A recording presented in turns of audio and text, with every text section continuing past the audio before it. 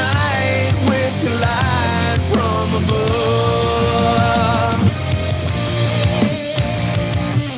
Good afternoon and welcome to Your American Heritage. My name is Ed Bondarenka and I am not your normal fluffy insurrectionist. And my pronouns are thee and thou. But if you do not use them, I will not call the pronoun police and have you arrested. We'll be good. Working the board and the phone lines is Derek Stone, who has a show called Stone Cold Sports, and it airs Sundays at noon 30, right after my friend Sean Todd, the Rock and Rev, on the intersection at noon.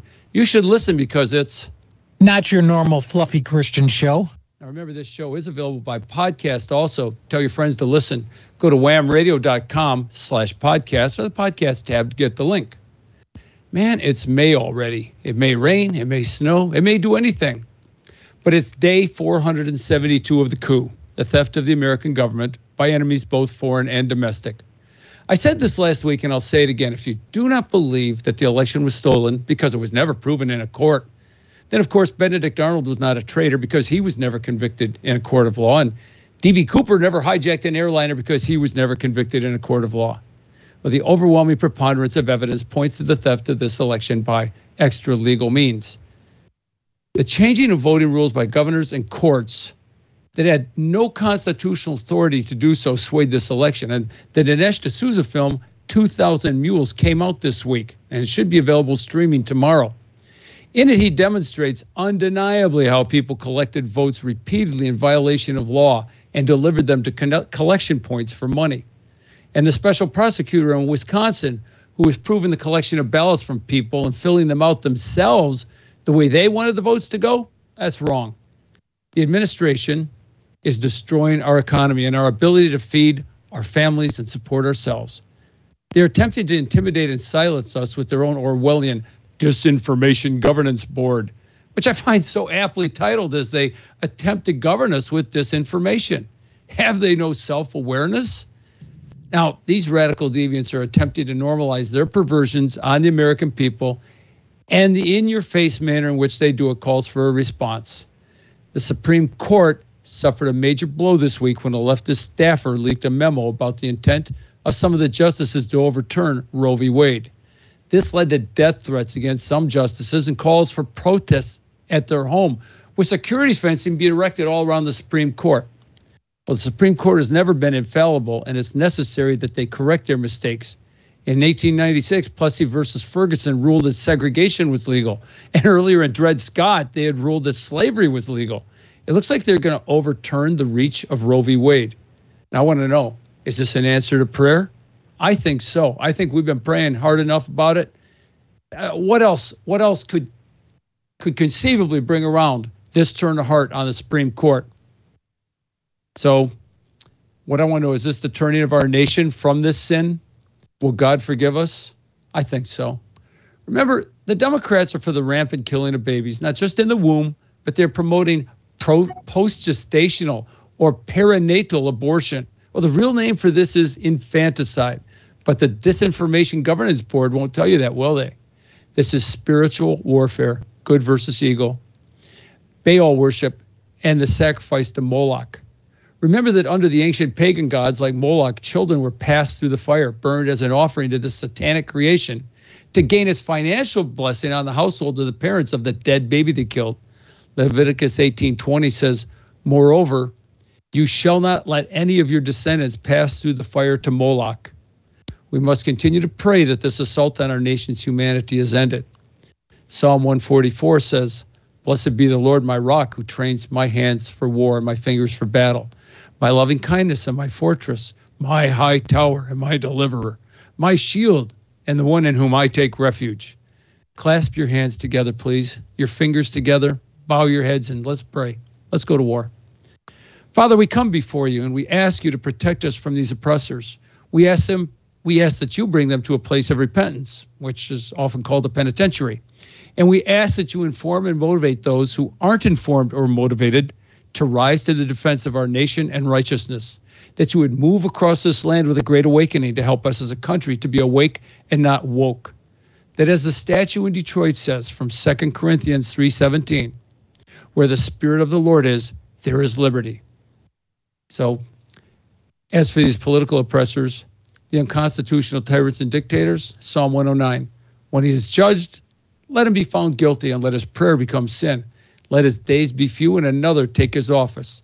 It goes on to say in verse 26, help me, O Lord my God, O save me according to your mercy, that they may know that this is your hand, that you, Lord, have done it.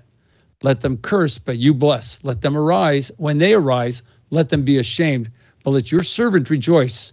Let my accusers be clothed with shame, and let them cover themselves with their own disgrace as with a mantle. So we need to continue in prayer for our country. Thanks. Joining us today is former Detroit Chief of Police, James Craig. I usually play that clip when I've got Dave Coleman on, but I can't find it right at the moment. The views and opinions of Ed Bondarenka are not necessarily those of his guests. So I'm not sure I'll be opening phone lines today, as I've got a lot of questions for Chief Craig, and I trust he has a lot of answers. So Chief Craig is running for governor of this great state of Michigan. To do that, he has to prevail over the other 10 contenders for the primary election in August.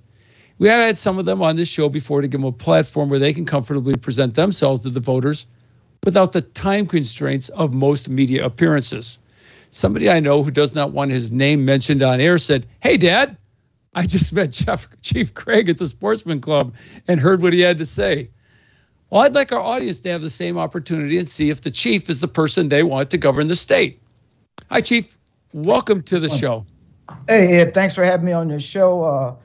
Let me start off with an apology. I know that you've been trying for some weeks to get me on your show, and unfortunately, one of my staffs didn't make it happen. So I was certainly glad to have run into your son, and certainly Blake, one of my very competent staff members.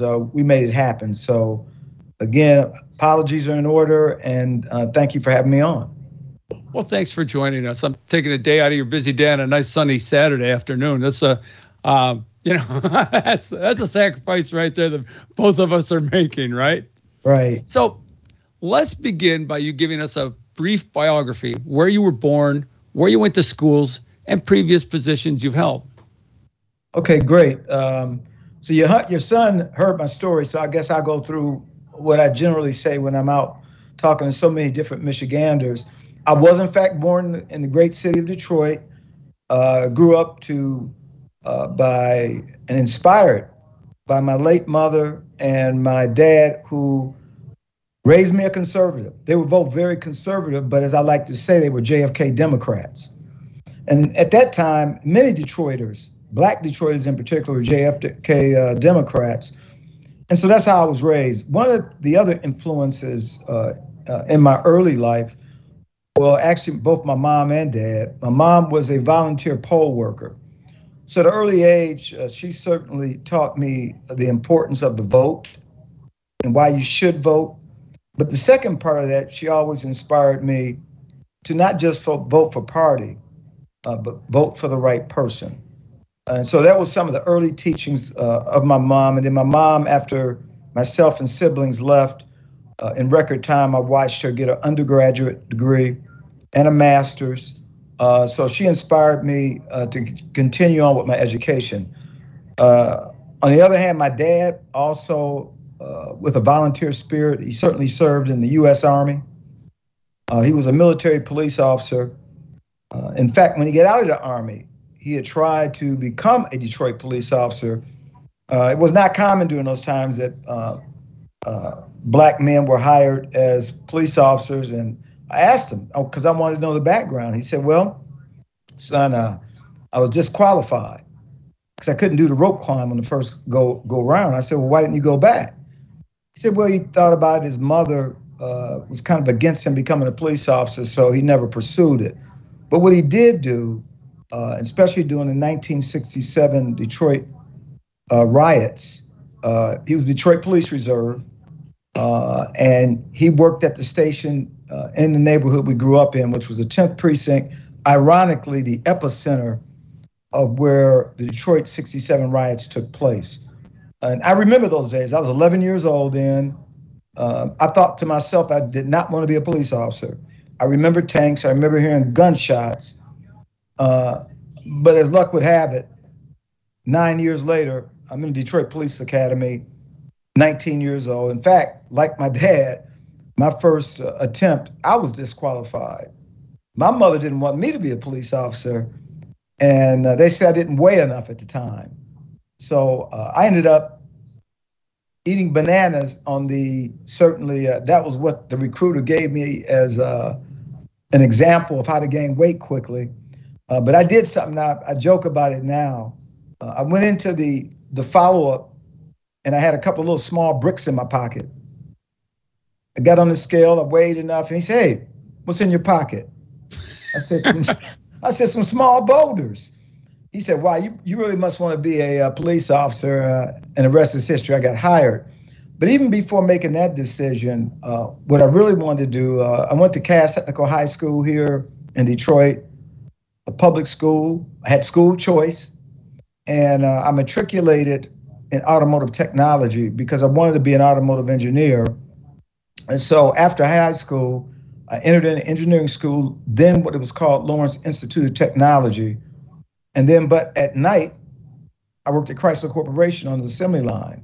That's why I call myself a blue-collar candidate, because I come from significant blue-collar roots. I worked on the assembly line to the point I got laid off. And clearly, sometime after that, I joined the Detroit Police Department. Only stayed 2.5 years. The mayor of Detroit then, Coleman Young, laid off 1,500 police officers. And this was a month following the Republican National Convention that was held in Detroit. And so I ended up making a decision. I had two choices, very difficult choice. So Toledo, Ohio was looking to hire former Detroit police officers. And then LAPD was also looking to hire former Detroit police officers. But I think what drove me, I had to make a decision. Do I go to Toledo where it still snows? It gets cold? The selling point for Toledo, it was 45 minutes from home. But I was looking at Adam 12. You might remember that show many years ago. Mm-hmm. And I remember looking at the show. I said, wow, those police are beautiful. They're all in good shape. And the rest is history. I went out to the West Coast, got hired by the LAPD, ended up serving almost 3 decades, rose through the ranks. As I retired to pursue my ultimate goal of becoming a police chief, I was a commanding officer of one of LA's busier stations in South LA. But I had some very interesting encounters throughout my almost 3 decades. One that comes to mind, and I remember vividly, was the Rodney King incident that subsequently there was a riot and a lot of other issues. That kind of actually thrusted me into the national spotlight.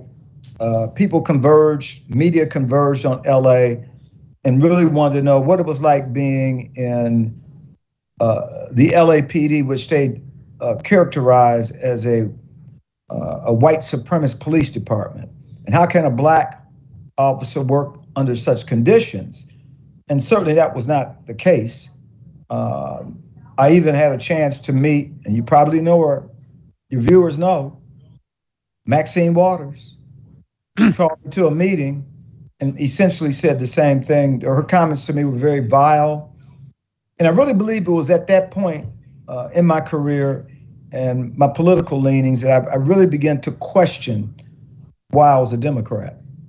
But the rest is history. I ended up retiring, moved on to Portland, Maine, where I became the chief of police in the city of Portland in Maine. Stayed there for 2.5 years. From there, had another great opportunity. Cincinnati, Ohio, became the chief of police there for 2.5 years. You know, oftentimes, Ed, I get asked this question. Have you ever thought about politics? No, I hadn't. In fact, I've been a public servant for 44 years. And as you know, public servants serve people. I didn't have much use for politics, no interest in it. But as I was transitioning from Cincinnati, local conservative businessmen approached me. They liked the work that I did in Cincinnati and says, hey, we want you to stay. Don't go to Detroit. Detroit's a mess. Stay here in Cincinnati. It's a great city, and we want you to run as our mayor. So I was really humbled by that. But I want to reflect because I know many in your audience, including yourself, have a very strong and healthy relationship with God. And so my best friend, who I went through the police academy with in Los Angeles, ironically, who played very short time with the Dallas Cowboys until he was cut because of an injury. He was my lifelong friend. And so he got killed in the line of duty.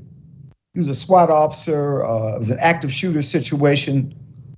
This mentally ill suspect had just killed 3 of his family members. My best friend went in along with 2 other SWAT officers immediately.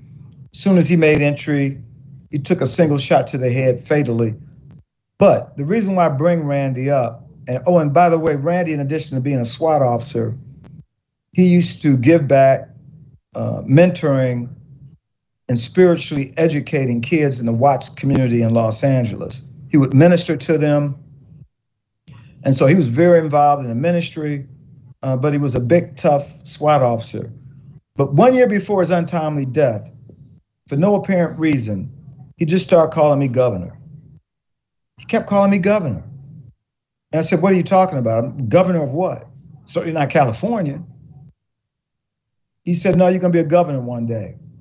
And I dismissed it, and I challenged him and said, well, you must mean chief of police, because I had set a goal early in my career. But I wanted you to hear that story because it's prophetic. That I sit here so many years later, and it's been about 15 years since the death of my friend. So he started making that statement 16 years ago. So here I sit. But anyway, I left Cincinnati and certainly had an opportunity to come back to Detroit. As you know, Detroit went through a bankruptcy, went under emergency management. But Detroit residents, certainly that was not popular. I came in a very unpopular time. The community had lost all confidence in the police department. Police officers were demonized. They were defunded, even before they called it defunded, by the former mayor, Dave Bing. So I had a big challenge ahead. We had to address crime issues, bringing back confidence in the police department, but we were able to get it done. We were able to raise the morale of the men and women.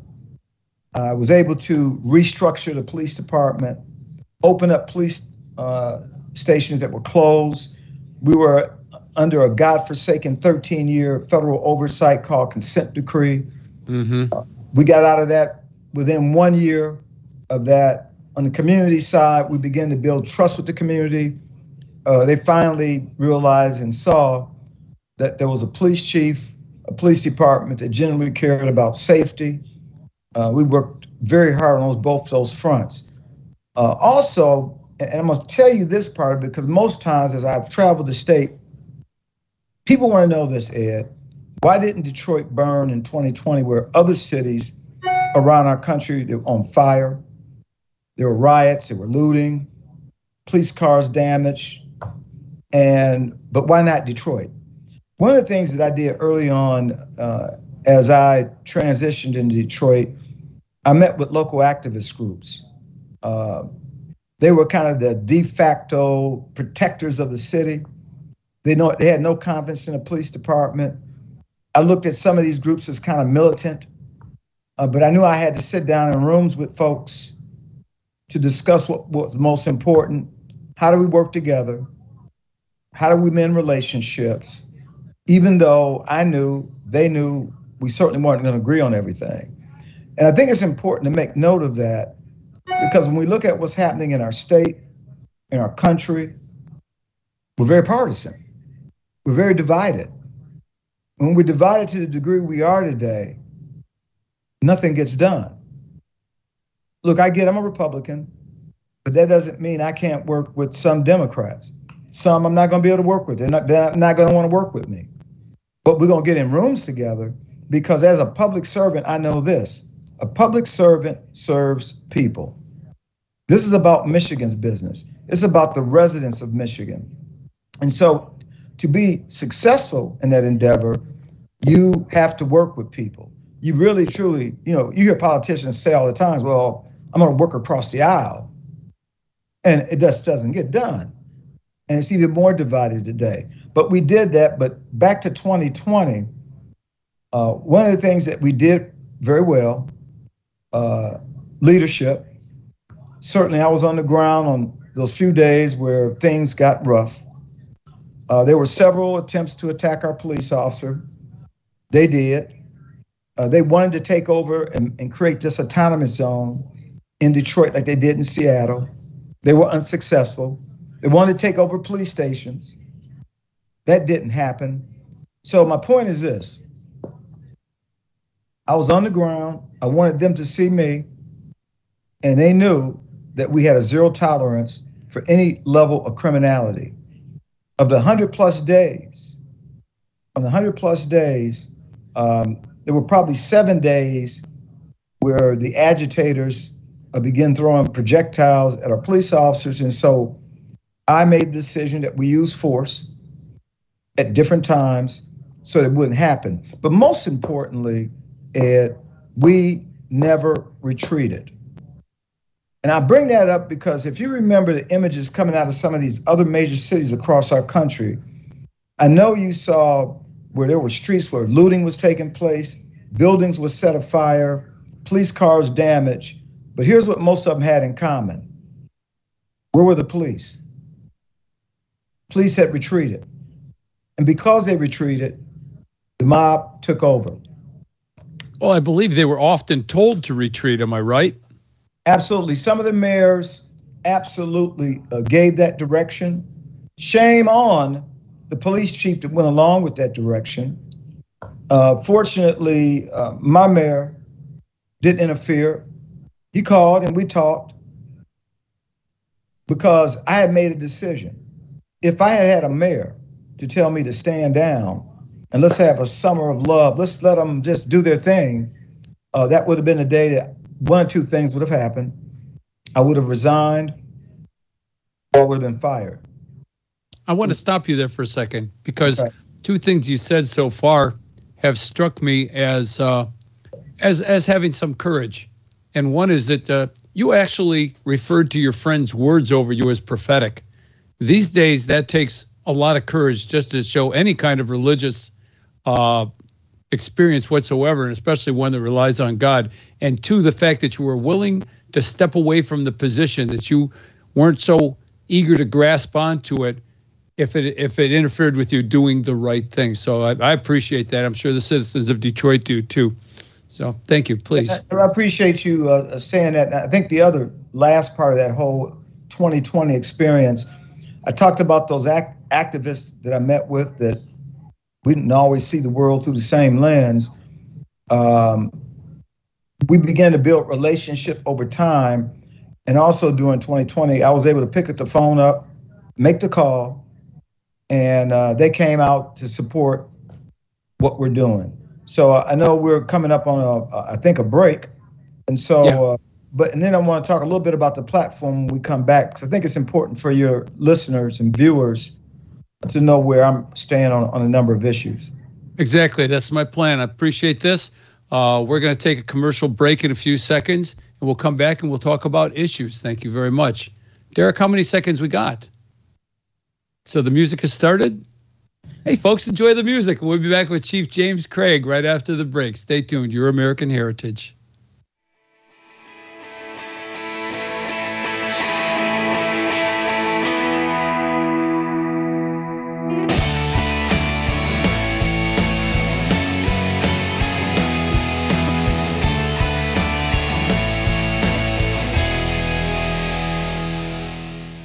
We were made to be courageous. We were made to lead the way.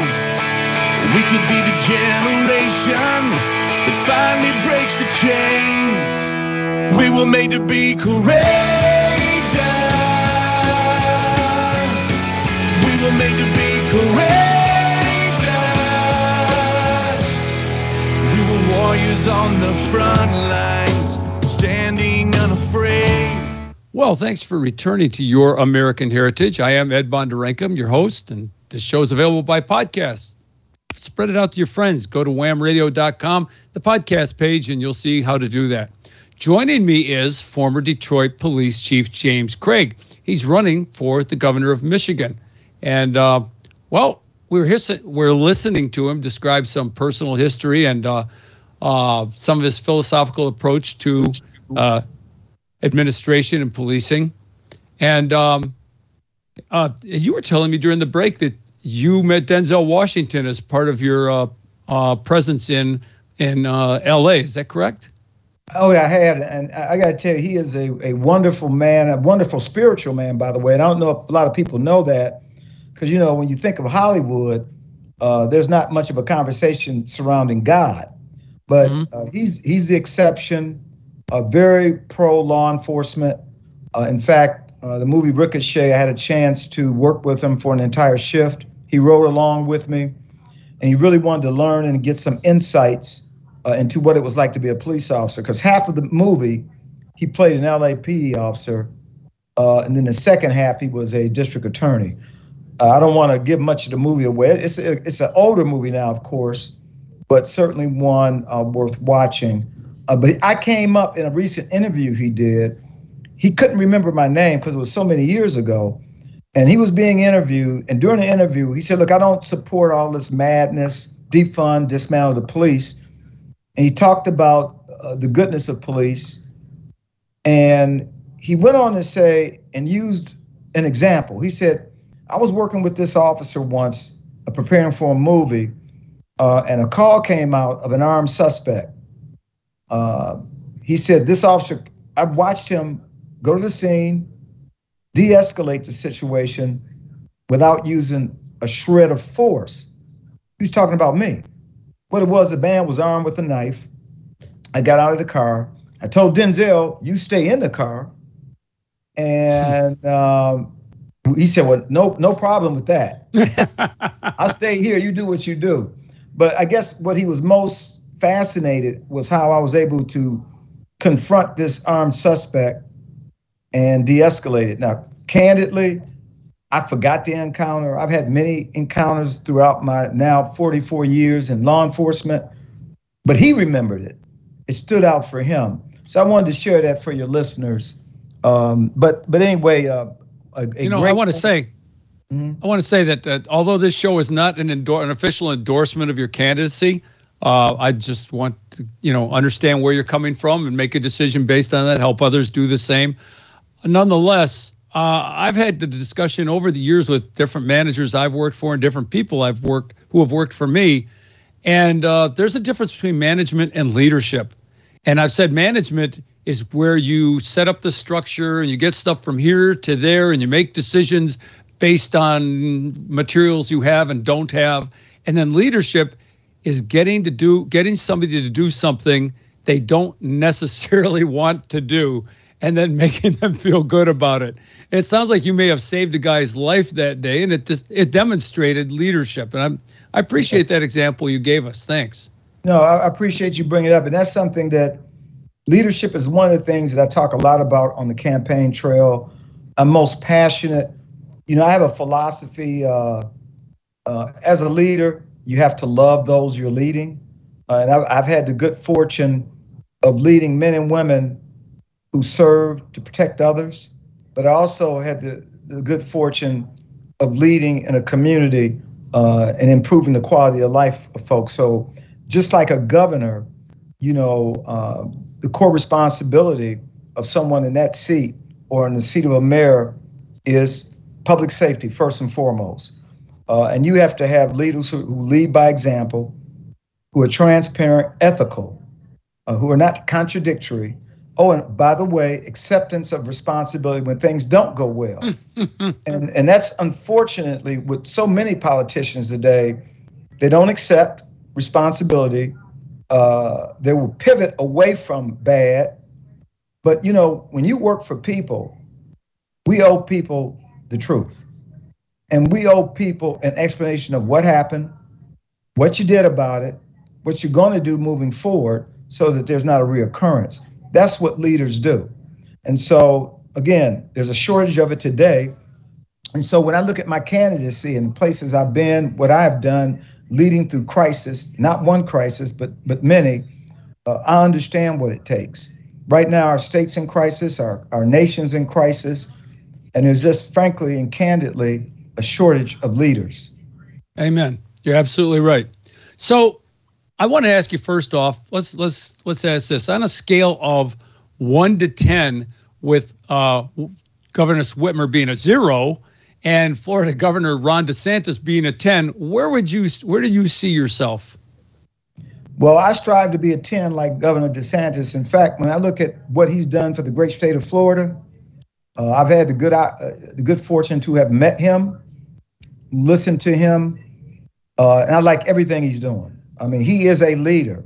He'll take the hits, he'll take ownership, and I got to tell you what he most recently did, and I made a distinction. I was talking about it on some news show.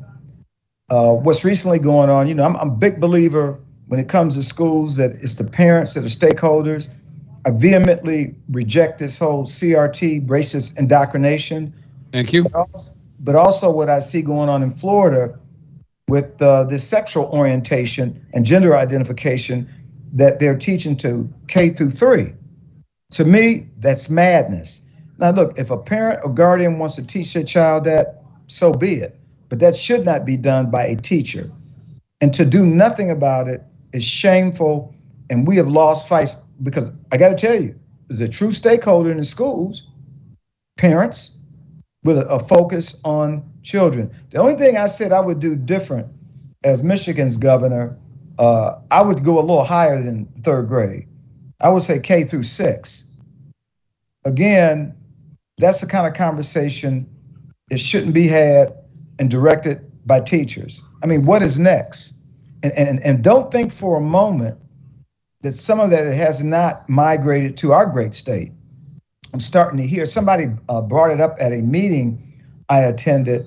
And so it's just amazing what we're now finding out after, as we, you know, from the height of the pandemic to where we are right now, is what the indoctrination that our children are subjected to. We have a friend, Ilona Rugg, and there are others that we know who can and have attested to that. Ilona was just recently at the state capitol on the day of prayer, speaking there, and yeah, she's while she was still a teacher, she was under the nom de plume of Donna X, because she was afraid of repercussions, but she'd give us regular reports. Actually wrote an article in my newspaper when I had a newspaper at one point. So that answers the question of what can and will you do to protect our children from these predations. It's here and we need to do something. And obviously it would also have to be a legislative effort, but you would be willing to work towards that and institute legislation? Oh, absolutely. I would be. And again, you said something key, work with the lawmakers.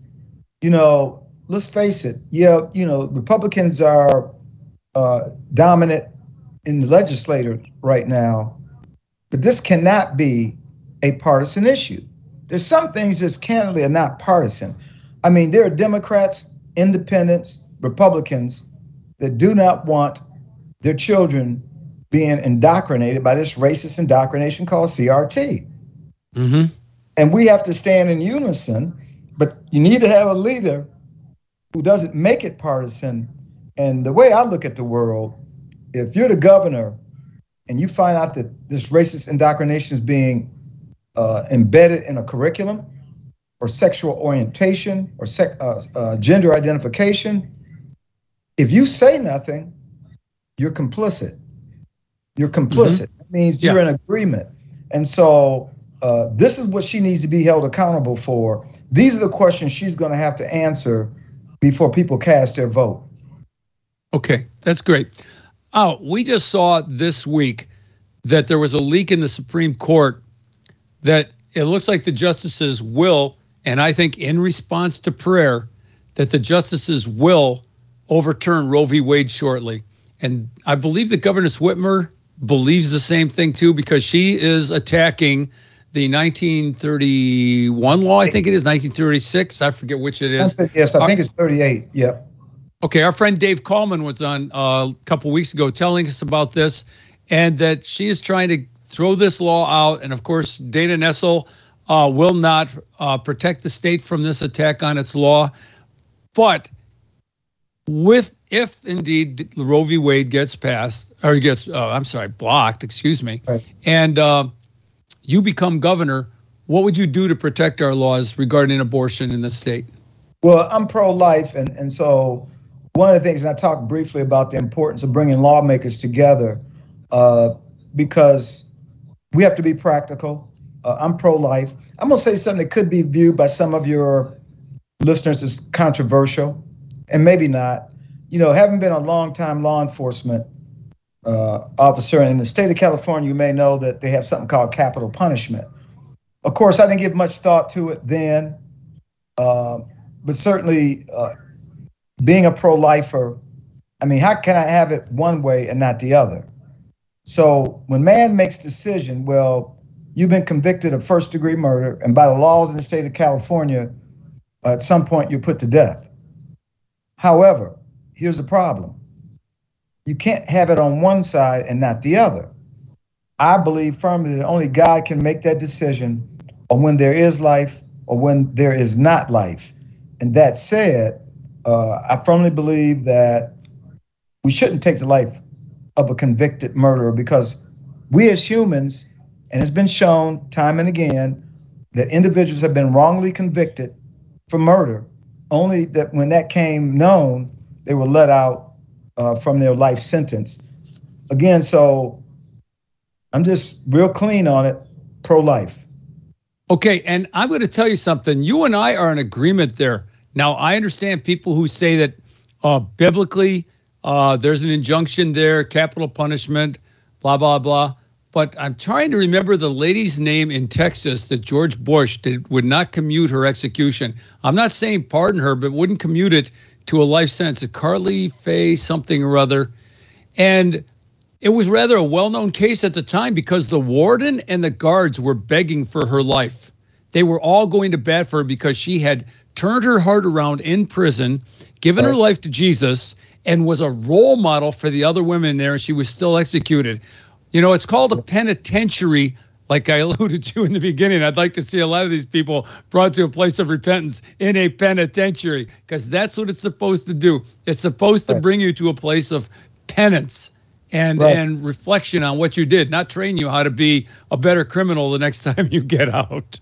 Right. So, yes, I agree. I'd rather not kill.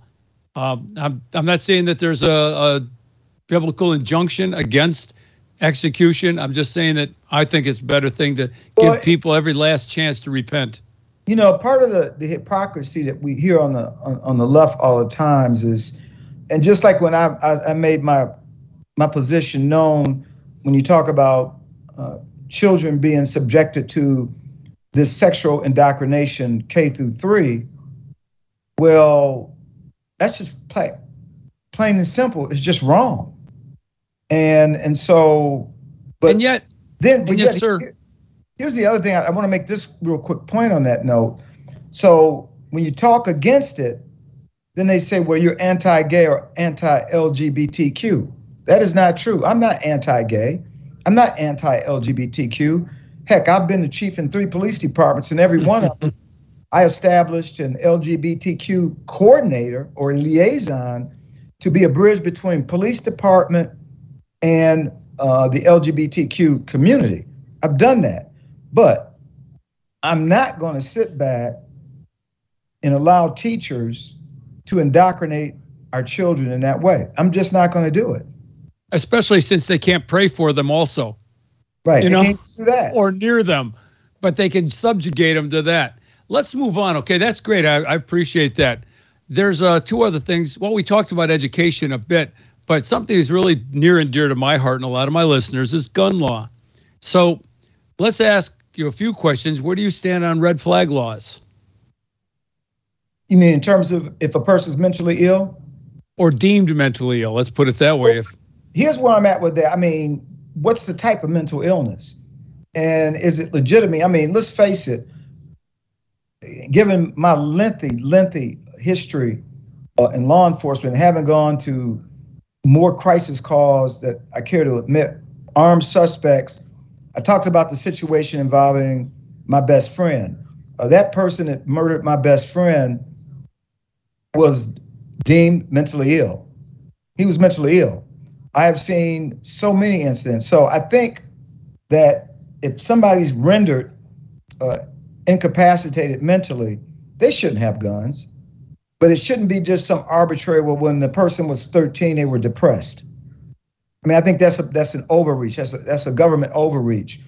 But I do think it's important to keep guns out of the hands of prohibited persons, violent felons, someone deemed to be mentally ill, but not just. Are you following where I'm going with it? I mean, because I fully agree. There's a fine line there. It's just that when it's a tool, a weapon of the state to de-gun, I guess that might be a word, de-gun the populace, just because somebody's spouse or a neighbor got upset with them, there needs to be a process. That's wrong. And let me just say this for you and your listeners. I was on the cover of NRA magazine, not once, but twice. I'm probably the only chief of a major city that spoke in support of arming law-abiding citizens. And my comment then went on to say that law-abiding citizens who are armed can and do have an impact on reducing violent crime. I believe it. And there's a special story that goes along with that because my transition there really did take place. There's that word again. I know, another transition. And that was a transitional point for me. And maybe your listeners would be interested in hearing it. So in Portland, Maine, the chief of police is responsible for the approval of concealed weapon permit.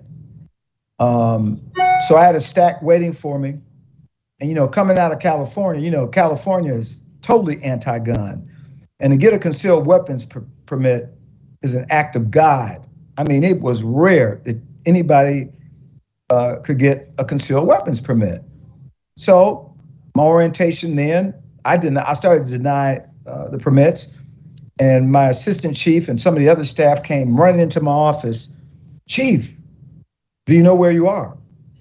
And I said, well, yeah, I'm not in Texas, am I? And so they laughed, we laughed about it. They said, well, here in the great state of Maine, we love our guns. I said, okay. Sounds like something they'd say in Texas.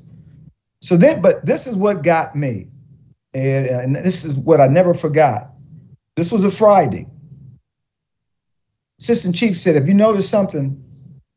Unlike the cities you came from, we do have armed law-abiding citizens. And have you also noted that we have low violent crime? It does make a difference. So I went home that weekend, began to reflect, and it was a pivotal turning point because he was right. I came back and of course I approved every permit.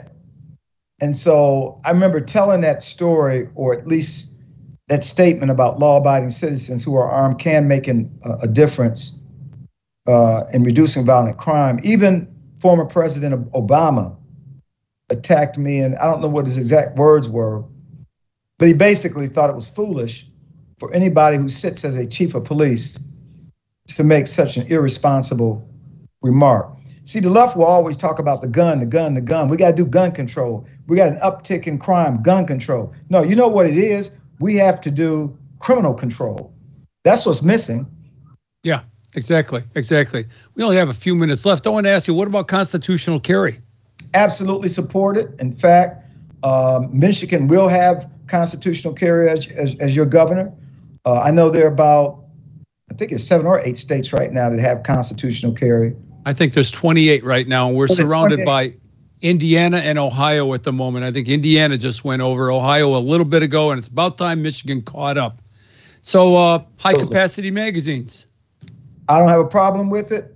I mean, during my early transition, people go back and opposition research on me, and they say, hey, when you were chief in Cincinnati, you almost supported that magazine should be no more than 10 rounds. Well, I was going through transition, and, as a person who embraced the Second Amendment, it was evolution. I grow every single day. And so I have no problem with high capacity magazines. Look, here's the bottom line issue. Let's focus on criminals with guns. Criminals will never follow the law. These laws are designed to do what? To restrict us, law-abiding citizens. Yeah, amen. That's right. So how about the roads? You got a plan for the roads? The roads are not fixed. Let me just say this. I was reading an op-ed piece recently, and what they said, the roads are 4% better than when she took office. She then goes, well, that's a good question. Whoever wrote the op-ed piece, 4% still is not a passing grade. Yeah. If we agree that the roads are 4% better, but that was your primary platform, Governor Whitmer, you failed. You have just absolutely failed. But then she goes on to say the reason why the roads are not more improved because the Republican senators blocked her wanting to raise the gas sales tax to 45 cents. Well, you didn't run on that. You ran that you were going to fix the road. What she should have admitted, she failed to build a coalition with the lawmakers so that she could get the roads fixed. Look, in my mind, I look at the great state of Florida, and you've been to Florida. Mm-hmm. The roads are pristine. Mm-hmm. But have you noticed something? They don't know how to drive. They don't know how to drive down there, but the roads are great. Well, I don't want to talk about Michiganders. I've seen some things here. You know, you forget I was a long time cop. I'll leave it there. I don't want to offend anyone. People in Michigan like to what I call tailgate. They don't create, a safe distance between cars when they're on the highway. You've seen it. If you I've done it. I've done it. There you go. I repent. It really comes down to being able to build a coalition and collaborate with folks so that you can look, the roads do have to be fixed. We got to fix water. We have to work on our interest. And oh, by the way, I support Line 5 staying open. Thank you. Thank you. I support. Illegal immigration. I know it was a big deal. Look, this administration at the federal level was significantly failed. And so, Chief, why are you talking about immigration? We don't have a problem here. Yes, we do. We have something pushed in our communities. It's right. We have something called fentanyl, and we have, certainly sex trafficking that's going on. So this affects every state. It's a direct concern, but I know we're running out of time, and I wish I had a little more time because I talked about education. I'd go a little deeper than that. I talked about, making us a top 10 state, economic development. And then lastly, something that's near and dear to my heart is public safety. We know we have some woke prosecutors and woke judges here in the great state of Michigan who are given a get out of jail card to some of these violent, predatory criminals. So I'll close on that note. And thanks, Chief. Thank you. Thanks, Chief James Craig, for joining us today. Your American heritage. God bless America, and America bless God. Come back next week at 2 p.m. new time.